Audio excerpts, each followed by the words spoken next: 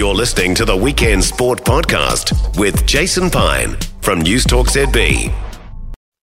Before this podcast kicks off, let's talk about goals. The Greatest Goal is a native tree crowdfunding campaign, leaving a legacy for Aotearoa New Zealand as co-hosts of the FIFA Women's World Cup 2023. Visit treesthatcount.co.nz to donate a native tree for a brighter future.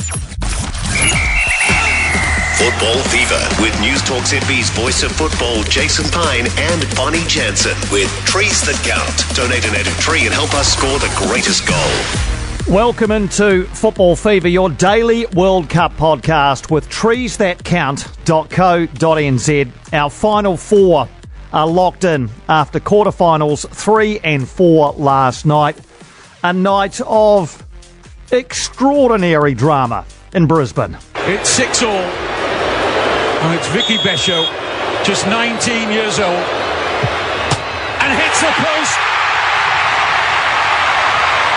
Can she grab this game? Can she grab the Matildas' future? 21-year-old Courtney Vine at her first World Cup can write the Matildas into history. Cue the party!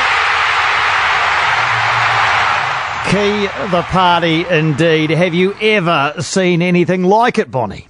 I just have goosebumps listening back to that audio. It was such an amazing night and wow, a penalty shootout. 10 takers? It got up to the 10th player? That's never seen anything like it. Yeah, Courtney Vine was the 20th penalty taker. No penalty shootout in men's or women's World Cup history has got to the 20th taker. I think the only ones left would have been the keeper for France, and Alana Kennedy, I don't think, took one for Australia. So if we'd got past that, we would have had to go back to the start again. Yeah, exactly. Like, I've never seen it. And just incredible scenes and everyone, both France and Australia, just kind of use that pressure as privilege, and it was amazing scenes. First time Australia have ever made the semi-finals, a goalless 120 minutes. For the record, they won at 7-6 on penalties. Courtney Vine with the winning spot kick. Australian keeper Mackenzie Arnold made 4 saves in the shootout, twice from Kenza Daly, but she'd moved off her line for the first one, leading to a retake. But what about Mackenzie Arnold herself stepping up to take the 5th penalty for Australia? If she'd scored, that would have been it. Australia would have been through. She hit the post and then had to recompose herself from that disappointment to try and keep saving penalties. Just incredible drama. And that's why she deserved the player of the match award after the game, because to kind of bounce back from not scoring that winning pen, then, and brave to take it that early, to be fair, for a goalkeeper. But, to bounce back from that and then go on to make another few saves, just incredible, and good on her, because, she kept her team in it for sure throughout the whole game. Oh, absolutely. She had a good game, and we'll talk about the 120 minutes in a moment. But she had to, or the one that had to get retaken was because she'd come off her line, and of course with VAR they don't miss anything, and she was off her line. The rule is you've got to keep your feet on the line, or at least one of them, before the ball is struck. And so she was then in the situation where if she'd done it again, she would have got a yellow card, and she's already on a yellow card in this tournament, meaning that she would have missed the semi-final. Can you imagine the pressure on her? That's insane, yeah. And as I said before, to go out and again make another save off the back of that with that pressure is just insane. And well done to Mackenzie Arnold, because she kept her team in that game. And I mean, we spoke on the podcast yesterday. Australia could have succumbed to that pressure yesterday. They had so many eyes on them, but they just thrived in it, and including Mackenzie Arnold. When the players step up, do you look at them and say, "Yeah, look, she's going to score," or she looks a bit nervous"? Do you try and predict it? We were doing that last night, and that's what I noticed in that USA Sweden penalty shootout is some players look more nervous than others, and it seems to be when they look nervous they don't score, I feel. So I was saying that last night, and I felt some of the French players looked more nervous than the Australians did. I just thought Courtney Vine always looked like she was going to score. It's easy to say in hindsight. She's a 21-year-old kid, and just a kid really, but she looked like she'd been in the situation many times before. Yeah, I was surprised she was so far down the list, because she was incredible for Sydney FC in the A-League over summer last season, and she's a goal scorer. So a goal scorer is different to a penalty kick taker, but I was surprised she was number 10 for a team. So when I was confident when she stepped up that Australia were going to get the win there. Here is Courtney Vine shortly after the final whistle. I just don't know how to feel. I don't think it's hit me that, I was the one that stood up for the last penalty kick and to secure us our spot into the semi-final of a World Cup at home soil. It's not registering with me right now. Yeah, I bet it's registering now as they wake up this morning. The French subbed on a keeper late on extra time just for the penalty, Solène Giron. I'm not a fan of people coming on to take penalties. I don't mind a keeper coming on because it kind of, I guess, throws a bit of doubt into the opposition's mind. Man, she must be very good at saving penalties if they're putting her on for a penalty shootout. She saved a couple, didn't she? What did you make of the decision to send on a keeper right at the end by France?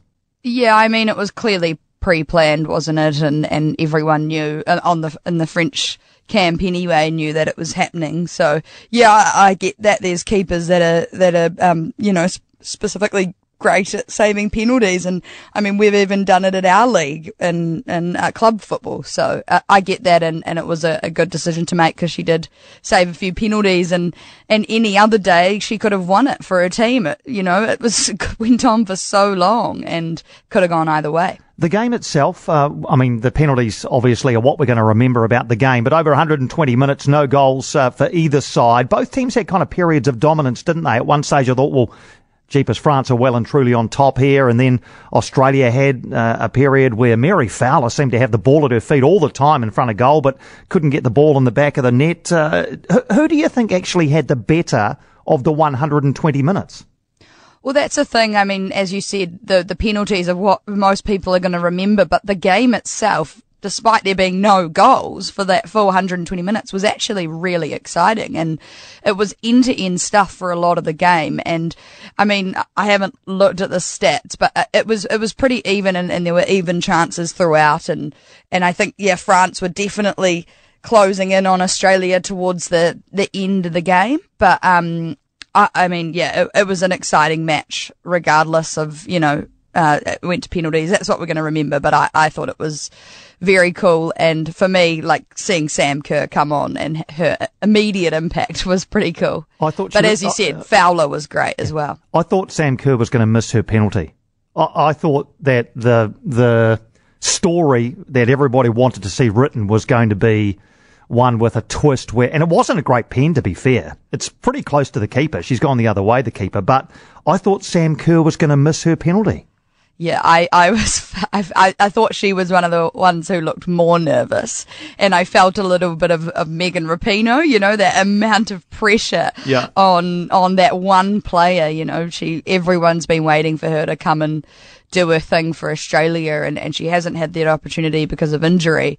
But just the insane pressure. And I agree, it wasn't a great pen, but job done. She found the back of the net, so she'll take it. Yeah, all you got to do is get it across the line, right? All you got to do is get it across the line. Just extraordinary drama, and seeing the coaching staff and the substitutes and the players who were out there in the centre circle and the crowd just going through every part of the emotional spectrum as they watch their team try to close this game out. And I'm sure you've had a look around social media as well, and around Australia, some of the scenes at the live, fan zones, but also in other places. I saw at the Aussie Rules, everybody I don't know whether they actually put it on the big screen at all of them, because there were people rushing up into areas where there were TVs to watch it all unfold, people on their phones. Just the amount of, just the cut through of this was just incredible last night. And that's why I think Australia are now a real good shot at winning this thing, because they had everyone watching them. You know, you could argue all of New Zealand watching them as well. And they got through it. They got the job done. And yes, as I said before, it could have gone either way, and it wasn't pretty at times and it wasn't convincing, but they got through it, and to have that amount of pressure on them, is just insane. I see this morning that now the Matildas have more followers on Instagram than the Socceroos, which is an amazing statement. And, so for them to, it's just huge for us down under and in New Zealand as well to have them at this point in the competition. Yeah, a common theme right throughout the lead into this game in particular has been how far the game has come in Australia. And look, it's just into a different stratosphere now. Just before we leave this game, just a quick piece of audio from Australian coach Tony Gustafsson from after the game. The cameras flashed on to him when Courtney Vine's winning penalty went in, and you could see just how emotional he was. He was openly in tears that his team had managed to get the job done. I said to the team before the game, it's not about the medal around your neck. It's about the heart beating on the backside of it. Meaning it's about heart. And the amount of heart and soul and passion that this team showed tonight is... There's different ways of defining success, but for me, success is when you leave it all out there, no matter the result. You play with your heart and give it your best with the crest on your chest. And the players tonight, they represent so much more than 90-minute football. The Football Fever Podcast with Jason Pine and Bonnie Jansen with Trees That Count. Donate a native tree and help us score the greatest goal. While this podcast takes a halftime break, let's talk about the greatest goal, a crowdfunding campaign leaving a legacy for Aotearoa New Zealand as co-hosts of the FIFA Women's World Cup 2023 by asking fans to donate a native tree. Each native tree costs just $10, and whether you donate one or many, you'll be contributing to amazing restoration projects across Aotearoa. Visit treesthatcount.co.nz to donate a native tree and help us score the greatest goal. Looks like we're ready to kick off the second half. So after all that drama in Brisbane, we then settled in for the second of last night's quarterfinals in Sydney. England 2, Colombia 1. England coming from 1-0 down to win. They've now reached the semi-finals in the last 3 World Cups and the last 2 European Championships. Colombia went ahead. Do you think she was shooting? Do you think that was a shot at goal or a cross from the Colombian player? I reckon a shot. I reckon it was great. Go on. I wondered, I've watched it a few times, and she has a wee look up, but I think she's just putting that in the area. But, it's gone in, so they all count, don't they? Yeah, exactly. It's found the net. Yeah, so Colombia went ahead, but right before half-time, they just... a dreadful error from the Colombian goalkeeper to gift England the equaliser just before half-time. In fact, they were into the 6th minute of added time. At the end of the first half, a innocuous little ball comes in. She goes to ground to try and, well, not to try, but just to take it. I mean, you and I picked that ball up, and she somehow inexplicably loses the ball. It bobbles around, and England poke it in for 1-1. I think the game changes in that moment. It's a game-changing moment. You're exactly right. And if they held out just, for 30 more seconds, they would have been into the changing room to regroup, and they would have had a 1-0 lead, and anything can happen at that point. So, it was, good on England for putting that pressure on to find the equaliser. But, it's a real shame for Colombia because it could have changed the game, and they could have, given England a real run that second half. Emphatic finish from Alicia Russo to put England ahead, and they went on to win the game. Colombia had 15 shots to England's 10. I don't really feel like England have played that well, but they're in the semi-finals. So I was talking about this with a friend, and I feel the same. I feel England, you could almost say they're a little bit boring with the way they play compared to, coming off the back of watching Australia and France, in the match before. But yeah, I feel like they're not that exciting to watch. But as we kind of discussed, they're actually just really, really good. And maybe that's it, is they're just, they're a good side. They're not, playing probably the most thrilling football, but they're getting the job done, and every game it seems they're getting the job done, and that's how champions kind of need to behave. So, it wasn't that exciting, but again, they're through to the semi-finals, and that's huge. Football Fever with Jason Pine and Bonnie Jansen with Trees That Count. Donate a native tree and help us score the greatest goal. So, our semi-finals are set Tuesday night, Eden Park in Auckland. Sweden v Spain, Wednesday night. My goodness. Australia against England in Sydney. The winners will play in the World Cup final a week tonight in Sydney. We'll obviously have a good drill down into both of these games when we bring out podcasts during the week, Bonnie. But what's your gut feel early? Have Australia, for starters, got one more game in them, or not? I don't even know what's going to happen on Wednesday night. Well, that's the thing. That game is so exciting, whether you're a mad football fan or not. Australia versus England, is a sporting dream for any code. But I mean, I was saying the same thing this morning. I was like, who do you back in this game? Because England, European champions, but then Australia, they've just used this home advantage. This is how you use it, and we only wish the football ferns have done it. So, I think they're going to get through it or put up a really good fight against England. I think the momentum of that crowd last night really did help them, and the weight of the nation behind them. We talked yesterday about whether that might be a weight on their shoulders. In fact, it was a wave that they rode into the semi-final. So, yeah, look, you can only imagine what Matilda mania is going to feel like over the next few days as we head towards Wednesday. Tuesday night, what a mouth-watering entree. We have Sweden-Spain at Eden Park, final game in New Zealand at this Football World Cup. Again, I've got no clue. Yeah, no, I feel the same. I would like to see Spain win it. I feel like they're a more exciting team to watch. Sweden, very organised and very talented, but probably not as thrilling. So I'm backing Spain because, Spain have had an up and down tournament, but to get to this point, they've had to fight, and so they've got skill, but they've also got character. Indeed. Well, once we've collected our thoughts and managed to actually do some proper analysis, we'll bring you a preview of Sweden-Spain when a fresh podcast drops into your podcast feed on Tuesday morning. I think we all need the rest of today and tomorrow off to recover from what we saw last night. Bonnie, we're getting right down towards the business end now. Semi-final time coming up, so enjoy a day and a half off, and we'll chat to you on Tuesday. See you then.